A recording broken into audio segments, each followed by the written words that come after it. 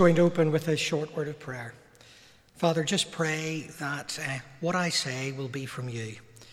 And Father, we just ask you will open our hearts to your Holy Spirit, to listen to him and to point us to Jesus.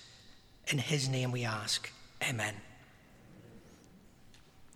Well, good morning again. Our two readings this morning are about good news. And boy, does our community, our country, our world need the good news. It's been an amazing 2 or 3 months in our country's history with lots of political change. It's been an amazing 2 or 3 months in the world as we've seen terrorism, as we've seen the results of human fall at work. But there is good news. And I want to concentrate on 3 things today. One is the gospel. Do we know what the gospel is? We may think we know what the gospel is. We should know what the gospel is if we are followers of Jesus Christ. But we need to have clarity about the gospel. Secondly, do we have confidence in that gospel? Does it do what it says on the tin? And just to remind you, what did it say in that reading? The first reading we had from Romans. It is the power of God for the salvation of everyone who believes. Everyone. And finally, have we got the courage and the commitment to tell and to live that gospel out? So clarity, confidence, and courage. 3 C's. The gospel. We all know, I hope, that God loves us. His word clearly, time and time again, points us to that amazing fact. He loves me. That's a big thing. He loves you. That's a big thing. And he loves people. Doesn't matter what those people are like. It doesn't matter what they're like. If they're part of IS, if they are hardened terrorists, it doesn't matter what they're like. He loves them. I can say that with absolute clearness and clarity because his word tells me that. It says later on in that letter to the Romans, very simply this. It says, "For God demonstrates his love for us in this, that while we were still sinners, Christ died for us." While we were still sinners. We weren't good. We thought, did, and practiced bad things. God, remarkably, wonderfully, scandalously, loves us and loves people like that. His heart breaks when they don't respond to that love. And there is a consequence eventually for that. But nonetheless, he loves them. If you are a parent, and forgive me if you're not, but if you are a parent, probably that big lesson dropped into my thick Irish brain when I became a dad. And even when my kids did things sometimes that were wrong and disappointing, it did not stop me loving them. And that's but a pale, pale reflection as to what God does and feels for each one of us. He loves us, and he demonstrated it because Christ died for us. Paul, in another letter to disciples, writes, "For what I received, I passed on to you as of first importance, that Christ died for our sins according to the Scriptures, that he was buried, that he was raised on the third day according to the Scriptures." Of first importance, pointing them to the greatest demonstration of God's love. The greatest act, the only act that can bring us back into the full wonder of that love. God sending his Son, Jesus, to live as a human being, to experience all that we do, to die in our place, and hallelujah, to rise again. That's the gospel. That's it. Paul, the man who wrote those words about what the gospel was, knew what it was like to encounter Christ. He knew what it was like to conform to things before he knew Christ. He was a zealous Jew who persecuted, yes, and probably even presided over the judicial murder of Christians, and then to be transformed totally and utterly by the living Christ, who he met and who he built a relationship with and through to his heavenly Father. Paul knew what it was like. And you know, there are people today who still know what that very black and white kind of transformation is like. I've had the great privilege of meeting some people like that. For most of us, it mightn't be as dramatic in human terms as presiding over death and then finding someone who is presiding over life in all its fullness. But nonetheless, that spiritually is the picture. We were dead, and now we are alive because of Christ. That's the gospel. That's the gospel. It changes people, and because it changes people, it can change lives, communities, and even nations. I had the great privilege of being in Korea last month. Do you know, in Korea in 1952 or 3, about 3 to 4% of the population were Christians or claimed to be Christian. Today, that's somewhere between 27 and 30% of the population. And Christians have a huge effect on that nation's life.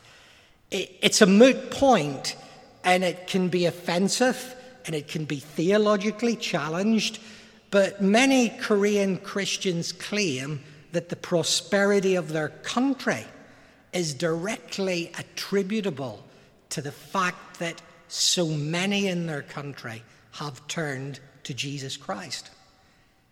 Even if you don't agree with that, it's something that makes you think. Because, you know, actually, that's what this book teaches. Salvation transforms.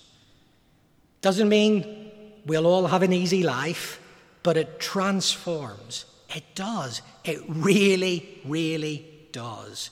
Can you think what our community and country would be like if people were genuinely following Jesus Christ? I wonder what the National Health Service would be like. I wonder what the defence budget would be like. I wonder what the social service budget would be like if the vast majority of our people really, sincerely followed Jesus Christ. It's a personal thing, but it's a community, and it's a national, and it is a world thing. The gospel changes people. Confidence.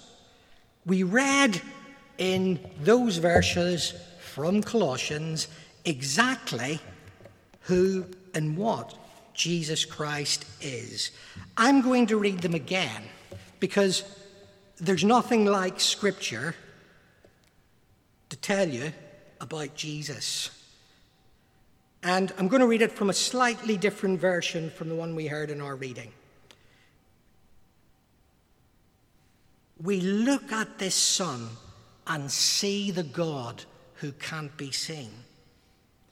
We look at this Son and we see God's original purpose in everything created. For everything, absolutely everything, above and below, visible and invisible, rank after rank after rank of angels, everything got started in him, and it finds its purpose in him. He was there before any of it came into existence, and he holds it all together right up to this moment. And when it comes to the church, he organizes it and holds it together like a head does a body. He was supreme in the beginning, and leading the resurrection parade, he's supreme in the end. From beginning to end, he's there. He towers far above everything and everyone. So spacious is he, so roomy, that everything of God finds its proper place in him without crowding. Not only that, but all the broken and dislocated pieces of the universe, people and things, animals and atoms, get properly fixed, and they fit together in vibrant harmonies, all because of his death, his blood that poured down from the cross. You yourselves are a case study of what he does. At one time you had your backs turned to God, thinking rebellious thoughts of him, giving him trouble every chance you got. But now, by giving himself completely at the cross, actually dying for us, Christ brought us over to God's side and put our lives together, whole and holy, in his presence. You don't walk away from a gift like that. You stay grounded, steady in the bond of trust, constantly tuned into the message, careful not to be distracted or diverted. There is no other message, just this one. Every creature under heaven gets the same message. I, Paul, am a messenger of this message. You know, we're not asked to have confidence in the gospel because we're us, because I'm Joss McCabe, because the Archbishop of Canterbury, the Pope, says it. We have confidence in the gospel because of that and passages like it pointing us to the person that we should have confidence in, Jesus Christ. It says in that passage, and it is a paraphrase, it says, you don't walk away from a gift, because that's what the gospel is too. It's a gift, a free gift of God. You don't walk away from a gift like that, do you? But you know, people do. People do. That's a sad, sad fact. And God, in a great act of mystery and love, allows people to make a choice. But wow, what are they missing out of? This is the gospel we should have confidence in. Everything broken gets fixed. That's the promise. That's the promise.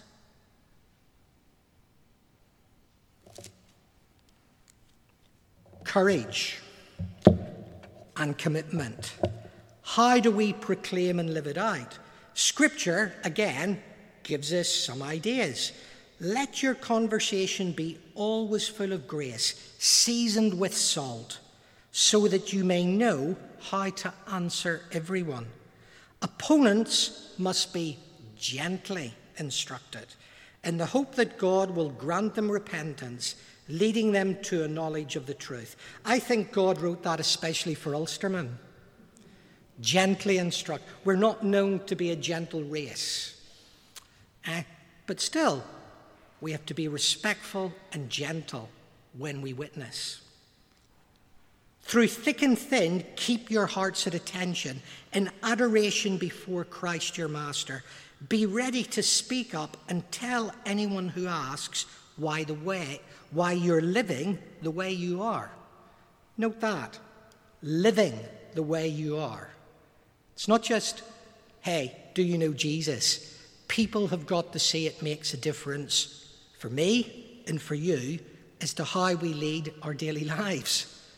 Francis of Assisi once said, preach the gospel. Use words if you must. Okay? Our lives should be like that. Our lives. Jesus says it directly to his disciples in Matthew, in the Sermon on the Mount, and he's talking to his disciples. Let me tell you why you're here. You're here to be salt seasoning that brings out the God flavors of the earth. Here's another way to put it. You're here to be light, bringing out the God colors in the world. God's not a secret to be kept. Go public with this, as public as a city on a hill. If I make you light bearers, you don't think I'm going to hide you under a bucket, do you? I'm putting you on a light stand. Now that I've put you on a hilltop on a light stand, shine. Our lives should shine. I know mine doesn't a lot of the time, but he still loves me remarkably. We need to be able to give a reason and to tell people about Jesus. We need to make a difference in how we live. And that's the application. Paul, again, in that letter to the Romans in chapter 12, tells us that we should offer our bodies as living sacrifices, that we shouldn't conform to the world, we should transform. You know, the fashions of the world change. We, or at least I, find it sometimes very often easy to conform. I don't mean just fashions by clothes. I mean, the philosophies of the world's change. The philosophies of our own country here in the UK are changing before our eyes, and they constantly change. Perhaps the speed is hotting up. And again, we can debate some of those changes, are they good or not? But we're asked to question them. We're told, don't conform, transform. And Paul tells us that. And Christ tells us that through Paul. It demands radical change. Don't match our life to the world. Don't be a chameleon Christian. A chameleon changes appearance to suit its surroundings. We're told, no. Maybe the way we present our message changes a little, but the message stays. And how Christ requires us to live stays. He goes on in that chapter. 10 points for Christian living. Love must be sincere. No hypocrisy. Hate evil. Cling to good. Be affectionate in brotherly love. Give priority to others. Don't lack yours in zeal. Be passionate and ready to work hard for God. Keep spiritual fervor. Read Romans 12. Read it for yourselves. And then apply it. You know, the other part of the good news, and it isn't a cheap gospel, is that God loves us when we don't live up to the demands of Christian living. He still loves us. If we turn back, repent, he picks us up again, puts us back in Christ and in the power of the Holy Spirit to walk on with him. And I'm going to finish with this. May the God of peace sanctify us. May our whole spirits and souls and body be kept blameless at the coming of the Lord Jesus Christ. He who called you is faithful. He will surely do it.